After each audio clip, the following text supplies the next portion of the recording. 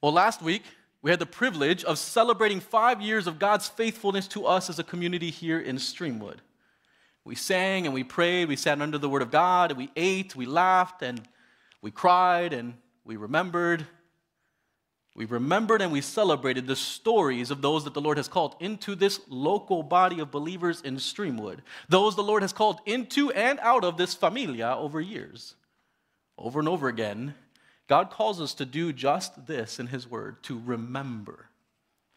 To remember His commands, to remember who we are, to remember who He is, to remember His faithfulness, what He did and what He promises to do. There's something sacred about remembering. And almost just as much as remember, the Word of God actually also warns us not to forget. It gives us testimonies of those who forgot. We need to be reminded to remember because it is so easy for us to forget. We are so prone to forget, so prone, like the song says, to leave the God we love because we forget what He is like. Especially in the moments of chaos and transition and change and uncertainty. We forget to remember in these moments of chaos because in the middle of spinning out about the present, we ignore the past. Whether we mean to or not, we say with our uncontested worries and our unchallenged fears and concerns that the past is somehow irrelevant to our present. In the dizzy after effects of frustration, our memories are flooded with present doubts and suspicions rather than past confidence and conviction. We step off the merry-go-round after a particularly chaotic season and we struggle to maintain our balance, finding our footing not on the solid ground of God's character and His Word and His actions. Instead, we stumble with some kind of perpetual Christian vertigo. And we never really stop spinning out. This morning, what if I told you that the steady ground that your heart is stumbling to find is available not in something new, but in someone eternal? What if I said that the solution to the vertigo of life is not in some new practical lifestyle change or productivity schedule or increased vacation time just to get some time away, but in old paths that are well worn by fellow stumblers who found the one who steadied them, not a particular situation that was steady all the time. Let me show you what I mean by going to the Word of God. This morning, our text is in Genesis 12, 1 through 9. And if you didn't bring your Bible, that's okay. There's a bunch in the back. If you don't have a Bible with you, you can take one of those. If you're watching us at home, we are glad that you're here, and we want you to join us and participate with us in reading the Bible. So why don't we all stand as we read from Genesis 12, 1 through 9. That means you too on the screen. People of God, this morning we come to the Bible stumbling and unsteady, looking for stability, and I pray that these God-breathed scriptures would stabilize you today. Genesis 12:1. The Lord had said to Abram, "Go from your country, your people, and your father's household to the land I will show you. I will make you into a great nation, and I will bless you. I will make your name great, and you will be a blessing. I will bless those who bless you, and whoever curses you I will curse, and all peoples on earth will be blessed through you." So Abram went, as the Lord had told him, and Lot went with him. Abram was 75 years old when he set out from Haran. He took his wife Sarai and his nephew Lot, all the possessions they had accumulated and the people they had acquired in Haran, and they set out for the land of Canaan, and they arrived there. Abram traveled through the land as far as the site of the great tree of Moreh at Shechem, and at that time the Canaanites were in the land. The Lord appeared to Abram and said, "To your offspring I will give this land." So he, being Abram, built an altar there to the Lord who had appeared to him. From there he went on toward the hills east of Bethel and pitched his tent with Bethel on the west and Ai on the east. There he built an altar to the Lord and called on the name of the Lord. Then Abram set out and continued toward the Negev. This is God's word. You may be seated. The story of Abram, later renamed Abraham, is familiar to many of us who might have grown up in church, right? Father Abraham had many sons, and many sons had Father Abraham. But if you didn't grow up in church, stories like this don't make a whole lot of sense. And let's be honest, even if we did grow up in church, when you actually read these stories, you find out that they are just weirder and deeper than these Sunday school songs led you to believe. This morning we enter a text that is actually central to the book of Genesis, that is central to the beginning of the people of God. And it's actually a text that's going to course through the rest of Scripture with all of its ups and downs, all the way towards a Savior that is sent by God to make everything wrong into right. And so we step into the story of Abram right at the beginning, looking for the God who stabilizes, and what we'll find is that stability is not so much about unchanging circumstances, but an unchanging God. This is a story of faith-filled obedience, world-changing revelation, and a life that responds in worship. And the story in these 9 verses actually breaks down into 2 scenes that I'm just labeling the call and obedience. God's call to Abram and Abram's obedience to that call. And these 2 scenes, they combine to communicate all sorts of eye-opening realities about who God is and who we are and how history has unfolded. There are tons of books written about this particular passage. But for us this morning, I want us to see how these scenes work together to articulate the relationship between faith, obedience, and the promises of God. To put it another way, one of the truths that the story lays before us this morning that we're going to be focused on is that faith-filled obedience fixes its eyes on God's promises. Faith-filled obedience fixes its eyes on God's promises. Faith requires obedience in order to be true faith. But obedience is only faithful if it is locked onto the promises of God. Not the promises we hope He makes or think He makes, but the promises that He actually makes. Faith-filled obedience fixes its eyes on God's promises from Abram to Jesus to us here and now. Let me show you what that looks like from the text. The scene in Genesis 12 begins with the voice from heaven. This call of God.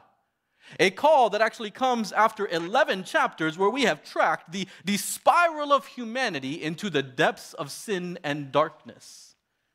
A call that is generations in the making. Promised all the way back in Genesis 3:15, this call is promised and set up all the way from the beginning after the first humans disobey God and introduce sin and death to creation. This promise that God said that one day the seed of the woman, a child or a grandchild or a great-great-great-great-great-grandchild from Adam and Eve would crush the snake, the embodiment of evil. Someday, someone would come and start to make things right again. And yet someday came and went as Adam and Eve's firstborn Cain killed his righteous brother Abel.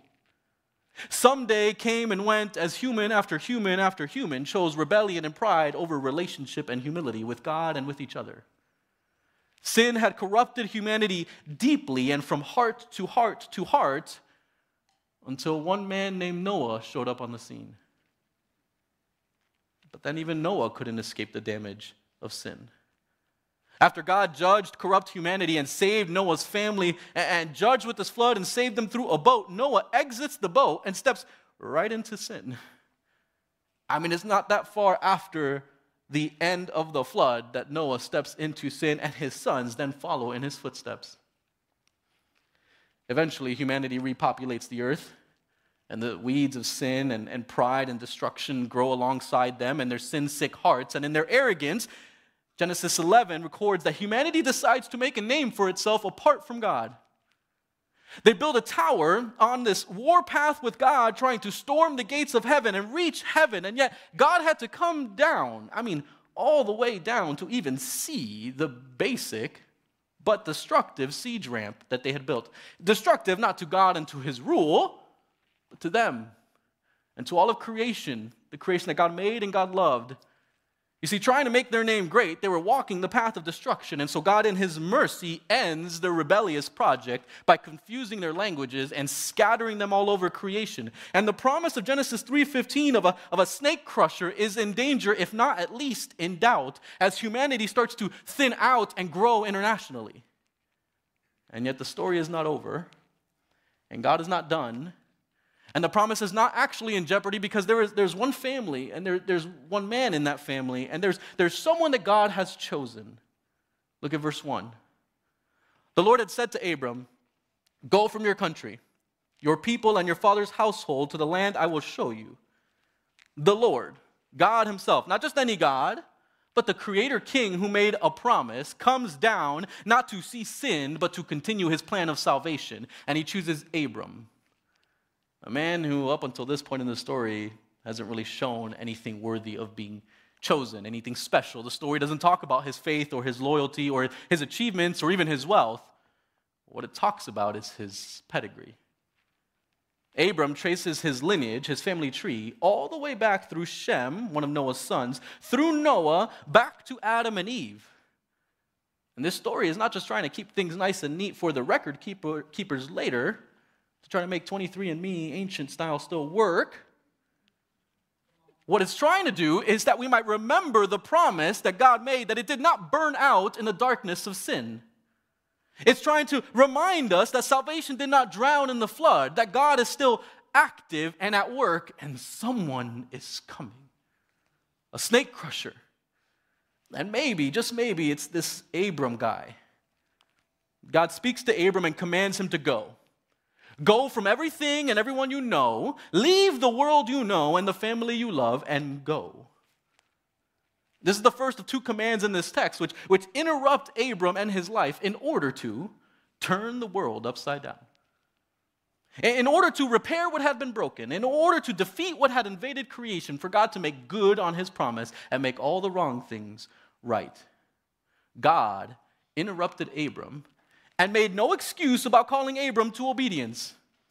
God didn't do what we do normally when we ask someone to do something. He didn't hedge or couch or all the other things that we try to kind of soften the command. God didn't soften his commands, make them easier to swallow. What he does when God does these kind of moments in Scripture is that he enables his commands and he makes us able to follow.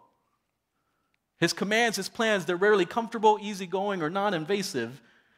By design, God interrupts our lives because the lives that he created us to live are no longer our default. They're no longer our destination. They're no longer what drives us to cultivate and create and live life as God designed it to be lived has actually been distorted and corrupted by sin. And so our default is rebellion.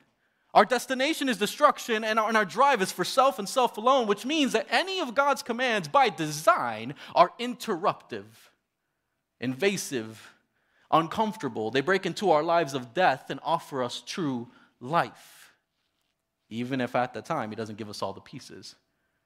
You see, Abram wasn't chosen by God because of Abram's greatness.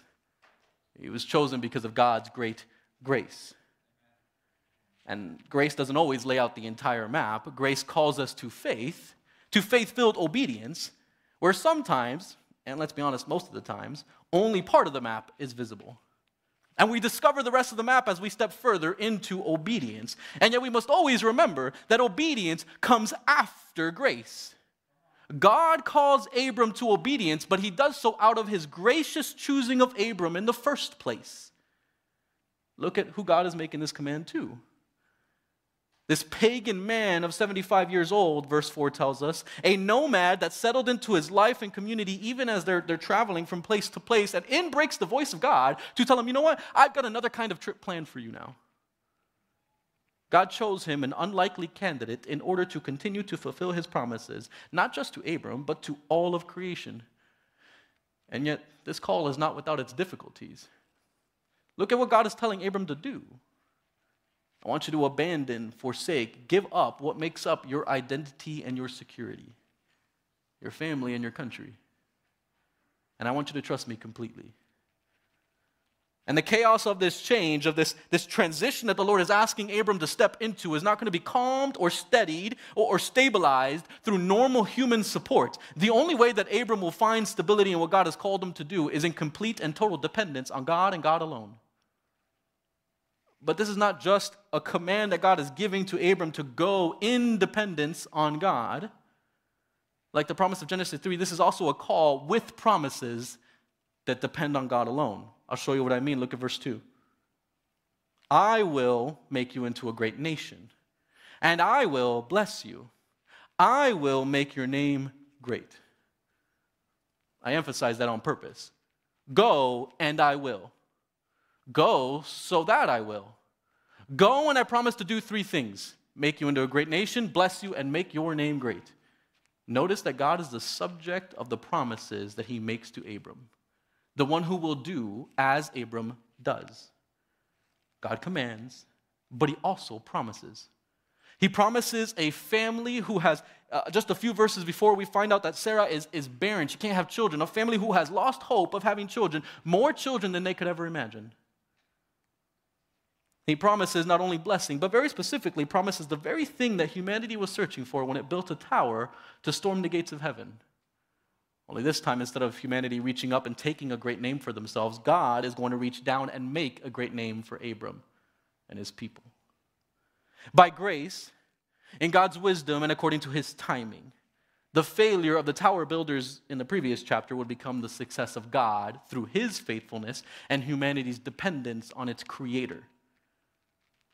So God makes a command and then gives 3 promises, but he doesn't stop there, because the promise of blessing then becomes a command for blessing as well. Look at the last phrase in verse 2, and you will be a blessing.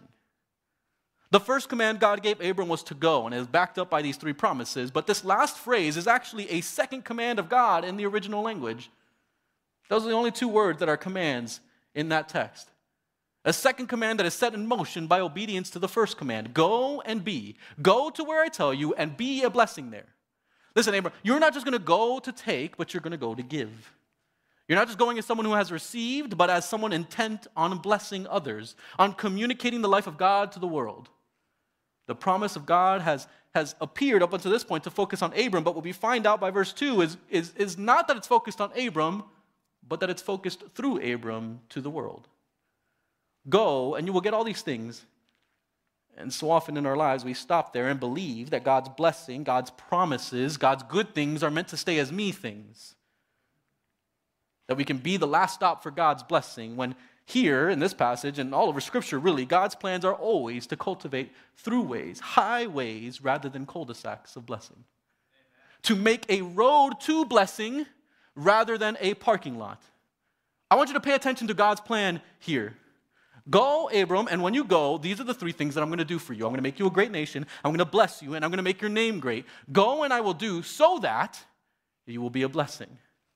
And this second command, like the first command, is followed by another 3 promises that God will fulfill. Look at verse 3. I will bless those who bless you, and whoever curses you I will curse, and all peoples on earth will be blessed through you. By this point in the text, it should be clear that blessing is a big deal. I mean, God has repeated it 5 times in 2 verses. God has underlined, bolded, italicized, done whatever he had to do to make us see what he is doing. So it's about time I defined what it means to be blessed. It's not defined by hashtags and Instagram accounts and the right picture of the right thing at the right time. The blessing of God is being in right relationship with God and with others. It is God's intentions and purposes in life being fulfilled in the life of all of his creation. It is the experience of life as God intended it to be experienced. The ancient writers called it shalom. We might use the word flourishing now. And here, God promises to bring that about, to be actively involved in and the agent of blessing, not just in Abram's life, but through Abram's life, through Abram's line. This is what God wanted for humanity from the beginning. If you've been reading through Genesis, which I know all of you have this past week, I'm just kidding. If you've been reading through Genesis, when God first creates humanity, the text says in Genesis 1:28, and then again in 5:2, that God blessed them before he gave them a command to do something. And then when he judges creation, saves Noah through the flood, and Noah and his family step off the boat, it feels almost like a reset. And again, the text says in 9:1 that God blessed them. You see, blessing is the intention of God. It has been the intention of God from the very beginning. But now, in the darkness of sin, blessing has become the promise of God. Everything up until this point has increasingly darkened as human after human after human failed to live up to the expectation that they might be the one to crush the snake. But now, blessing and hope explode into the story with the brilliance of God's promises to Abram and to all of creation. The hope that through Abram, everyone would experience the blessing of God, all the families and nations of the earth. Notice, this is an international promise. A promise that is not limited to or stops at Abram and his family, but accomplishes God's purposes only when it reaches all of the families of the earth. God's plan is to bless Abram and his family in order that they would bring blessing to the whole world. You see, when God chooses Abram, it's not to exclude people and say, okay, I've chosen you and forget everybody else. It's to, as one theologian writes, work exclusively as a benefit to a world that has no intention of doing what's right. This is a plan that plays out in Scripture, yes, with stops and starts and questions and worries and hope, all the way until the promise finds its fulfillment in Jesus Christ, who accomplishes salvation for his people. Jesus Christ, who enables right relationship with God and with others and makes possible an actual true blessing in and through the people of God. And you might be going, Eric, I think you skipped a bunch of books in this Bible. There's a lot of things going on in between that. How can you say that? How can you connect the promises of Genesis 12 all the way to Jesus on the other side of this book? Well, I'll show you how. In Galatians 3, 6 through 9, Paul actually makes this connection for us. I didn't just think of this past week. Paul says this, also Abraham believed God, and it was credited to him as righteousness. Verse 7, understand then that those who have faith are children of Abraham. Scripture foresaw that God would justify the Gentiles, the non-Jews, the not God's people, by faith, and announced the gospel in advance to Abraham. All nations will be blessed through you. So those who rely on faith are blessed along with Abraham, the man of faith. Did you catch what just happened? The promise in Genesis 12:3 to bless all people through Abram is not just a general promise of blessing. Things are going to go well. It's going to be really nice. You're going to have a lot of people and a nice government. It is a gospel promise. A promise that picks up Genesis 3:15 and the anticipation of this snake crusher and paves the way for Matthew 1:1 and the announcement of Jesus, the Messiah, the son of David, the son of Abraham. It is a promise that is thousands of years in the making and thousands of years in the fulfilling. A promise that began with God's gracious choice of Abram and Abram's trust in God. Abram's faith actualized in obedience. Abram's faith made real and demonstrated by his actions. Like James says in his letter, faith without works is dead. And in Genesis 12:4 through 9, Abram's faith is very much alive. Because faith-filled obedience actually fixes its eyes on God's promises. And so here, without a plan or a safety net, Abram obeys. He obeys in faith. Holding on to God's promises, this word from God, in faith, he fixes his eyes on those promises and steps out in obedience. And this is where we go to our second scene. The first tells us of God's call on Abram's life, the beginning of how God's people reacted to God's gracious will and how they started. But the second scene explains how Abram responds. Look at verse 4. Abram went, as the Lord had told him, and Lot went with him. Abram was 75 years old when he set out from Haran. He took his wife, Sarai, and his nephew Lot, all the possessions they had accumulated, the people they'd acquired in Haran, and they set out for the land of Canaan. And they arrived there. God told him to go, so he went. Immediately and without question, Abram obeys God, abandons his larger family in order to worship God in the land that God promised him. This is the starting point of God's people. It's also the example of and model for God's people. It's a reminder that God is the one who started everything, that he is the one who chose them, and he chose them for a purpose, to be blessing to everybody. And so, people of God, there is no room for arrogance that centers and is fueled by some kind of earned special status. Instead, there's only humility with an unearned special status. There's a true understanding of the purpose of that status, that it is to bless others, not hoard blessing for yourselves. But truly grasping that means that the people of God must follow in Abram's footsteps of faith-filled obedience. Let me do some math here. The text says, and this is pastor math, but I think it's right. I checked it a couple times. The text says Abram is 75 years old when he leaves home. In the previous chapter, we learned that Terah, Abram's father, was 70 when Abram was born and 205 when he died. I can't explain that. That's just what happened. But it means that Abram left his father's house, his family, his security, 60 years before his father died. Not just a few years before he died, and not even a few years after he died. Not at some kind of natural time of transition when things were uncertain, but in the middle of stability and security, when sons were supposed to stay and help their fathers build up the family. Translation: Abram chose obedience over loyalty, especially when it was the hardest to obey. We all know that there are times when it's easy to obey and times when it's hard to obey. Right? When we obey and say, I was going to go there anyways, or I was going to do that anyways. I love when my daughter tells me, I tell her to do something, and she does it, but on the way there, she says, Daddy, I was going to do that anyways. It's not like you made me. That was my choice. That's when it's easy to obey. It's a lot harder to obey when you want to go right and someone tells you to go left. Abram decided that when the Creator God and Judge of the universe told him to do something, he would do it. He would obey, even when what God told him to do was something that, apart from God, had little to no certainty of success. In fact, in the next few verses, we actually see that God is the only one who could possibly guarantee success for something so outrageous. And this is how faith functions. In obedience, in unquestioning obedience to God. Obedience that demonstrates trust in God, faith in who He is and what He promises. Obedience that banks on the promises of God, even in uncertainty, that steps into times of transition and change with confidence, not in human ability, but in God's character, His faithfulness, His promises. Faith is empty if it is not filled by obedience, filled out by obedience, even when it is scary. Look at verse 6. Abram traveled to the land as far as the site of the great tree of Moreh at Shechem. At that time, the Canaanites were in the land. God calls Abram to go, so he goes. And when he stands at the border of the promised land, and he sees, God, there are people living here. This isn't an uninhabited place that you've just invited me to kind of stake my claim on. There are cities and landmarks and people walking around. The tension in the story starts to grow because receiving God's promises is not about to be some kind of walk in the park.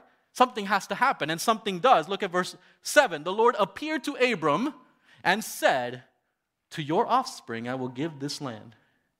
You see, God shows up and reminds Abram of the promise. Remember how easy it is for us to forget. I don't know why Abram needed this, but instead of just repeating his promise to Abram like he did in the first place, verbally connecting with him and just saying, hey, remember what I told you, God decides to actually show up in Abram's life in that moment. He appears and he connects with Abram in person and reminds him of his promise and reminds him that his promise comes with his presence. I will be the one to give this land to your family. And so Abram responds. The text says he built an altar there to the Lord who had appeared to him.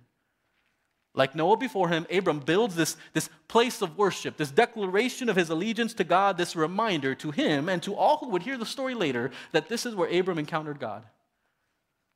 But that's only the beginning, because from there, Abram went on toward these hills east of Bethel. He pitched his tent with Bethel on the west, Ai on the east, and there again, he builds an altar to the Lord and called on the name of the Lord.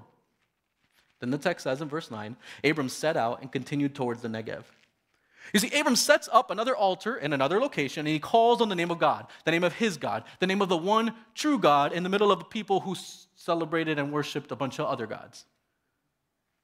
And I want you to know that he did all this in response to God's promises, which have yet to be fulfilled. Nothing has really happened. He showed up at a place, and he's walking through a town, but God hasn't given him anything yet. Abram, in response to God's promises, worships and preaches. God promised to make Abram's name great, but now Abram is making God's name great, making God's name famous in Canaan as he believes and continues to trust in God to fulfill his promise. Abram not only obeys by going, he also obeys by worshiping, because this is how faith worships. Too often, we disintegrate the idea of worship and obeying God, and we forget that obedience is an act of worship. It's how we declare our allegiance to the one true God, how we say that our lives are His, how we proclaim our identity as His people, how we communicate to others the life that God promises by obeying and keeping in step with His design of life, being walking, talking billboards that point people to God. Faith functions in obedience. Faith worships in obedience. Abram obeys God and goes north to south, walks through the land that God has promised him. He sees, he lives in, and worships in what God has promised him, even though it's not actual yet.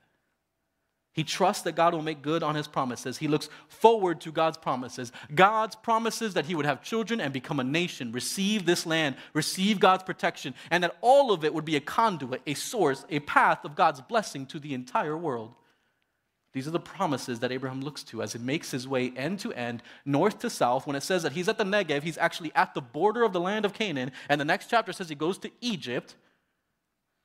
He goes all the way through God's promised land, and he worships. And in his faith-filled obedience, Abram fixes his eyes on God's promises.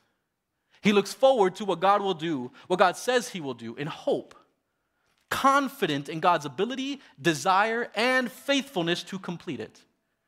Remember, God didn't have to bless Abram. He was not obligated to.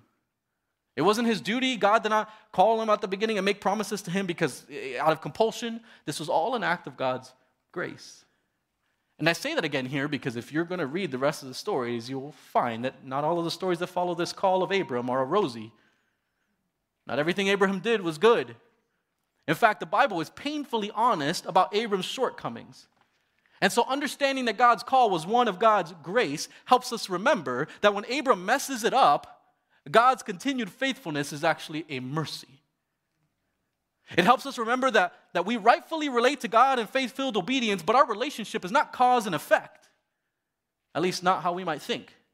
We don't obey God and then therefore God is faithful to us. God is faithful to us, despite us many times, in obedience and disobedience, and it is his faithfulness that calls us to obedience. His faithfulness that draws faith out of us, that puts faith to action. I'll show you what I mean. We went into the New Testament a little bit this morning, but I'm going to fast forward in this story again and end our time in a passage in the book of Hebrews to help us see why God's call to remember and how this faith-filled obedience of Abram, fixing his eyes on God's promises, all of this works to produce God's salvation in Jesus and drive us to that faith-filled obedience. Hebrews 11 starts like this.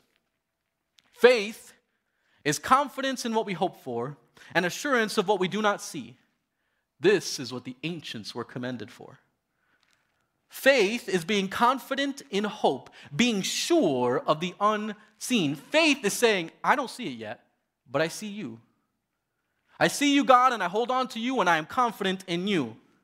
That's the kind of faith that runs through the pages of Scripture and the kind of faith that the writer of Hebrews tells us the ancients were commended for, which is why it's so important that we look back at stories like Abraham. Not in nostalgia, but to stabilize our vertical when our faith falters. When we worry that the fog that clouds our vision of what God is doing in the world is not just temporary, but actually a temptation to doubt and to despair. The text continues in chapter 11, verse 8 through 10, telling the story of Abram. Here, by this time, he's called Abraham, and it says, by faith, Abraham, when called to go to a place he would later receive as his inheritance, obeyed and went, even though he didn't know where he was going. By faith, he made his home in the promised land, like a stranger in a foreign country. He lived in tents, as did Isaac and Jacob, who were heirs with him of the same promise, for he was looking forward to the city with foundations, whose architect and builder is God. Like a director's commentary, the writer of Hebrews explains to us what's happening in Genesis 12, which is why I went here in the first place. Abraham exercised faith in the middle of uncertainty. He lived like a stranger in the land that God had promised him, and yet he didn't see the promise fulfilled. Did you catch that? His sons inherit not the promised land, but the promises of God. His son Isaac and his grandson Jacob did the same thing Abraham did. The promise is yet to be fulfilled, but their obedience continues to be faith-filled. Why? Because the text says their confidence in things unseen did not close their eyes to God. Instead, by faith, they looked forward to what God was building, what God had designed, a city, security, stability, safety for his people, for all peoples. Abram and his sons looked forward to that, and they obeyed in faith. A few verses later in chapter 11, we read of others like Abraham. All these people were still living by faith when they died. They did not receive the things promised. They only saw them and welcomed them from a distance. Admitting that they were foreigners and strangers on earth, people who say such things show that they are looking for a country of their own. I mean, if they had been thinking of the country they had left, they would have had opportunity to return. Instead, they were longing for a better country, a heavenly one. Therefore, God is not ashamed to be called their God, for he has prepared a city for them. These faith-filled people welcomed God's promise from a distance. They lived life honestly, admitting that they were strangers and foreigners on earth because their true citizenship was in God's city, the city that God was still building. They longed for and dreamed about a better country, a heavenly country. And their faith-filled obedience was not born out of duty, but out of longing. They trusted God so much that it became a deep desire for God to fulfill his promises. Hebrews 11 continues to press this point, and I'm going to read all the way through. What more shall I say? I don't have time to tell about Gideon, Barak, Samson, Jephthah, about David and Samuel and the prophets who through faith conquered kingdoms, administered justice, and gained what was promised, who shut the mouths of lions, quenched the fury of the flames, escaped the edge of the sword, whose weakness was turned to strength, and who became powerful in battle and routed foreign armies. Women received back their dead, raised to life again. There were others who were tortured, refusing to be released so that they might gain an even better resurrection. Some faced jeers and flogging and even chains and imprisonment. They were put to death by stoning. They were sawed in two. They were killed by the sword. They went about in sheepskins and goatskins, destitute, persecuted, mistreated, and the world was not worthy of them. They wandered in deserts and mountains, living in caves and in holes in the ground. These were all commended for their faith, and yet none of them received what had been promised. Did you catch that? None of them received the promise of God yet. All of these, through the worst of life, operated with a heart and a life that held tight to and gripped God's promises. They looked forward to what God said he would do, and they held on. Don't get me wrong, they saw glimmers of God's faithfulness as he led them along the way, but the promise he made, the promise of a snake crusher, of a Savior who would make everything right and speak the true word of God and fix not just external evil in the world, but go all the way to the heart and fix the internal evil and corruption that held us captive, this promise was only future for them. They held on to this promise for centuries, and yet none of them received it. But the text says it was because God had planned something better, something for us, that only together with us would they be made perfect. Something that connected them then to us now. Something that binds Abram to us as he walks through Canaan and builds altars. Something that connects him to us as we sit here and worship. Something or someone. Look at Hebrews 12. Therefore, since we are surrounded by such a great cloud of witnesses, let us throw off everything that hinders and the sin that so easily entangles, and let us run with perseverance the race marked out for us, fixing our eyes on Jesus, the pioneer and perfecter of faith. For the joy set before him, he endured the cross, scorning its shame, and sat down at the right hand of the throne of God. TVC, consider him who endured such opposition from sinners, so that you will not grow weary and lose heart. People of God, in Jesus, we are bound together, not just to each other, as this new family in this place, but to all of those who witness, who testify by their faith, who held on to God's promises and by faith are part of this family of God. These are our brothers and sisters that this is talking about. The call to faith-filled obedience is not empowered by us and our ability to withstand all the things we just read about. It starts with Jesus, which is why this text calls him the pioneer of our faith. And it ends with Jesus. It finds its completion in Jesus, which is why he's called the perfecter of our faith. We no longer need to look forward to God's promises. He has already fulfilled his promises to us in Christ. I read it last week. Every one of God's promises is yes and amen in Jesus. We see God's faithfulness in these stories. We see God's faithfulness to these people. We see them witness that obedience and hope are worth it. Because God fulfills his promise to us in Christ, and as we enjoy these promises, we wait for him to come back and make everything completely right again. We read this call of Abram. We remember that God has always been working out his promises to save us even as we wait. And now that we have Jesus, we persevere in the middle of difficulty and uncertainty because our eyes are not fixed on our circumstances. They're fixed on Jesus. We remember the gospel, this text tells us to do. Jesus endured the cross out of joy. Innocently, he was condemned to death, and his obedience was not reluctant, but loving. He died the death we were supposed to die after living the life that we couldn't live. He endured and turned an object of shame into an object of love. He accomplished all of this and was exalted to the right hand of God. He not only died for us, but he came back to life for us. The resurrection of Jesus is the greatest confirmation of God's promises. Remember our text. God appeared to Abram as he walks through the land and he sees the Canaanites and wonders, how in the world is this going to work? So God appears and confirms his promises before Abram. And then thousands of years later, Jesus reappears out of the tomb back to life and confirms his promise to us that all who believe would be saved. People of God, we fix our eyes on Jesus when the world is spinning out.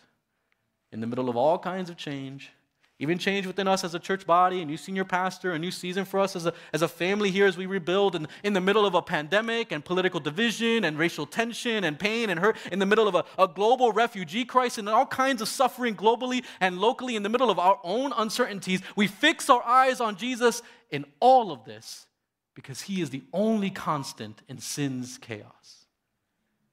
He is our stability. He is the one who makes the world right side up and cures our vertigo. We trust in God's promise of salvation in the gospel. We depend on and look forward to the day that he will come back and make everything right again, and we hope in dependence on God. In faith and obedience, with our eyes firmly fixed on God's promise to us in Jesus, that he has already fulfilled it, and that what he starts, he finishes. This morning then, as we come to a close and talk about all these things that are supposed to stabilize us as we believe, I'm going to ask you to join me in believing that and proclaiming that belief in dependence on God by praying. And not just praying anything, but praying that he might keep reminding us and by his Spirit keep fixing our eyes on Jesus, the pioneer and perfecter of our faith. Would you pray with me? Unchanging God, this morning we confess that we look around at our world today and we look at ourselves and all we see and feel is disequilibrium. We are dizzy from the chaos of this world and the chaos of our hearts. We stumble around in fear and worry and we forget who you are and who we are and what you have said about us. We confess and we pray that you by your Spirit would meet our too often faithlessness with your faithfulness.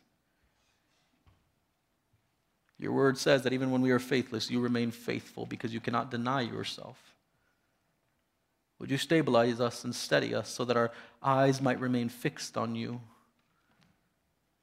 Calm our hearts and embolden our obedience, that we might live faith-filled lives, confident in your promises to us in Christ. Not trying to obey so that you would be faithful to us, but trusting in your faithfulness and letting that empower our obedience. We pray all of this in the name of Jesus, our Lord and Savior. Amen.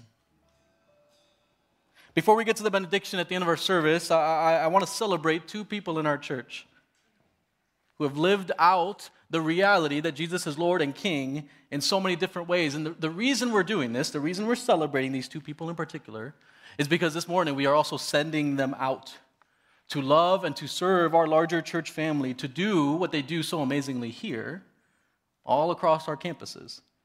So Bill and Jennifer Westring, can you come up on the stage?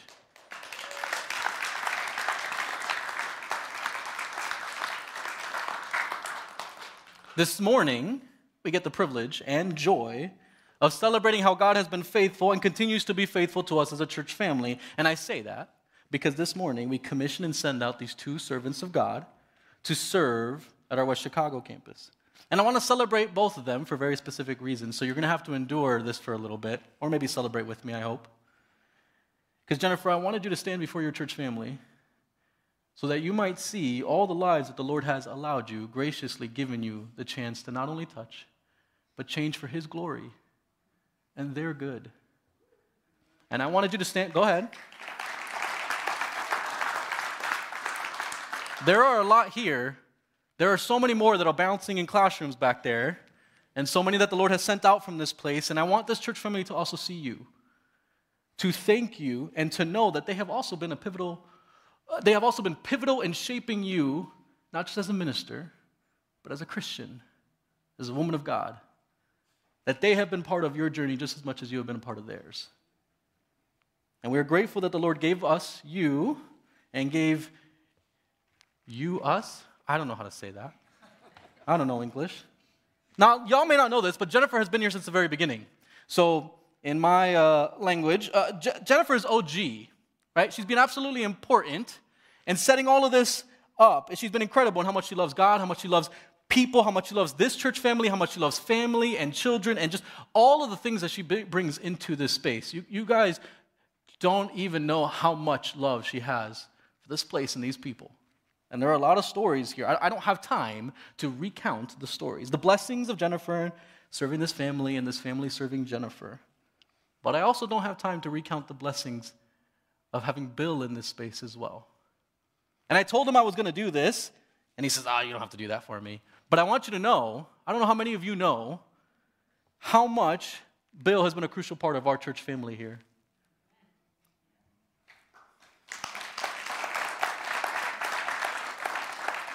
Bill has served in so many roles here, he could probably run this all by himself if he wanted to. He's been crucial here, and he does it not because he wants people to know, but because he loves Jesus and he loves this church family. And all these families, kids' life, these kids have been loved and served dearly by Jennifer, but also by Bill serving in the background often. Bill, my brother, I am grateful for how the Lord has used you here. And I wanted you to be up here so that this church knew how grateful we are for the way that you have loved and served His people here. Thank you. And Jennifer, thank you. Now, I asked Jennifer if she wanted some time and space to say a few words. I don't know if she's going to get through all of this. She also told Bill that he would have to read it if she couldn't get through it. Go ahead, Jennifer. Your turn. I am totally going to read this.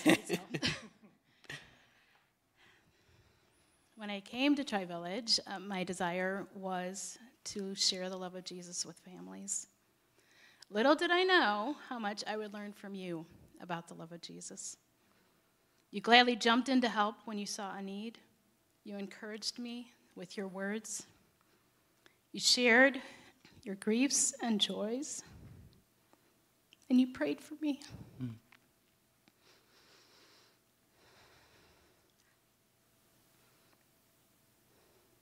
I am a better person because you shared the love of Jesus with me. And the families at the West Chicago campus will reap the benefits of what you have taught me about the love of Jesus.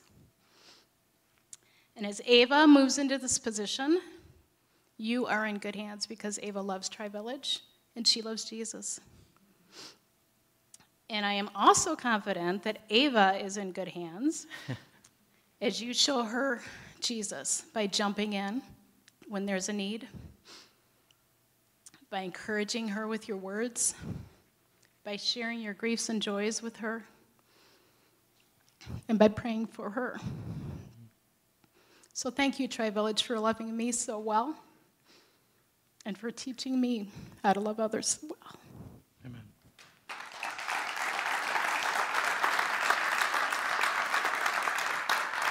Get this mic away from me. Jennifer, we are grateful. And as you share your gratitude, we also want to give this gift to you. This is a picture of a bunch of the little ones that the Lord has put into this space right now with a particular verse that we prayed over you at our staff meeting this past Tuesday. And I want you to remember, not just these lives you have touched, but there are so many not even pictured here. And we are grateful. Now, TVC, would you stand? We're going to pray as a commissioning for sending her out before I send the benediction for all of us. But if you haven't had time to express your thanks and your gratitude to these two, I would encourage you to stop them on the way out, accost them, harass them, tell them how much you love them, how much Jesus loves them. Express your gratitude for what the Lord has done in and through them. But let's pray together as we send them out. Faithful God, we are just so grateful for how you have worked in and through Bill and Jennifer here in our church family. Like we sang, we look back and we've seen your faithfulness in their lives and our life as a community because of your Spirit's work through them. And so now we look ahead to what you are going to do through them. We believe in you for their ministry and their lives, and we know that you are not only able, but that you finish what you started, that you will see it through to completion, and that even now you are at work making Bill and Jennifer look more like Jesus and making the people that you put in their path look more like Jesus because of them. We trust you for them and for this next season in their lives. And Lord, we trust you for us and for this next season in our lives and our family, with our children, through the ministry and service of Ava. Lord, we just want to say over and over again that we trust you in all of this. We trust your name in everything. Amen and amen. Well, people of God, would you receive this benediction from Hebrews 12, 1 through 3? TVC, since we are surrounded by such a great cloud of witnesses in history and here in this space right here, right now, may we throw off everything that hinders and the sin that so easily entangles, and let us run with perseverance the race marked out for us, fixing our eyes on Jesus, the pioneer and perfecter of faith, who for the joy set before him endured the cross, scorning its shame, and sat down at the right hand of the throne of God. TVC, would you this week consider him who endured such opposition from sinners, so that you might not grow weary and lose heart? You are sent out this morning, confident in God's promises, obedient to God's call in your life, to be a blessing to everyone he puts in your life because of the gospel. Do not grow weary. Do not lose heart. Your Savior goes before you. You are sent.